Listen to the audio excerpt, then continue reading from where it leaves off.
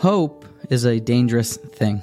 Just ask anybody, male or female, who's been in shidduchim for a longer time than they expected, and they'll explain to you that when an idea comes up and you get excited and expectations are not met due to some nonsensical and seemingly completely unimportant reason that a date does not come to fruition, hope hurts. It's even torturous, especially in the world of health. I have a distant relative that has somewhat of a chronic illness, and every single time that something comes up, perhaps there's a cure, perhaps we can do this new procedure to fix it, and there's hope, and then when it comes crashing down, it's brutal. These situations, these optics are torturous. They really are. However, hope is all that we have.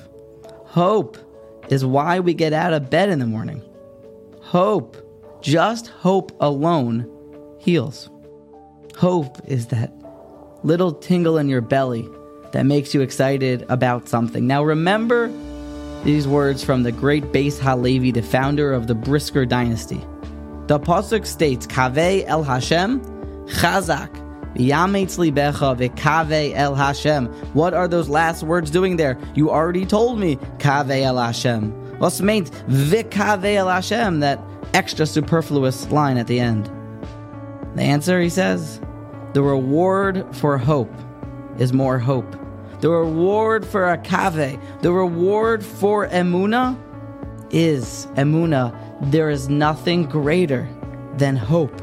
Hope is our greatest asset. Animals cannot hope. And while hope is a dangerous tool, it's the defining human emotion. It's vital. Double down on your emunah. Double down on your hope.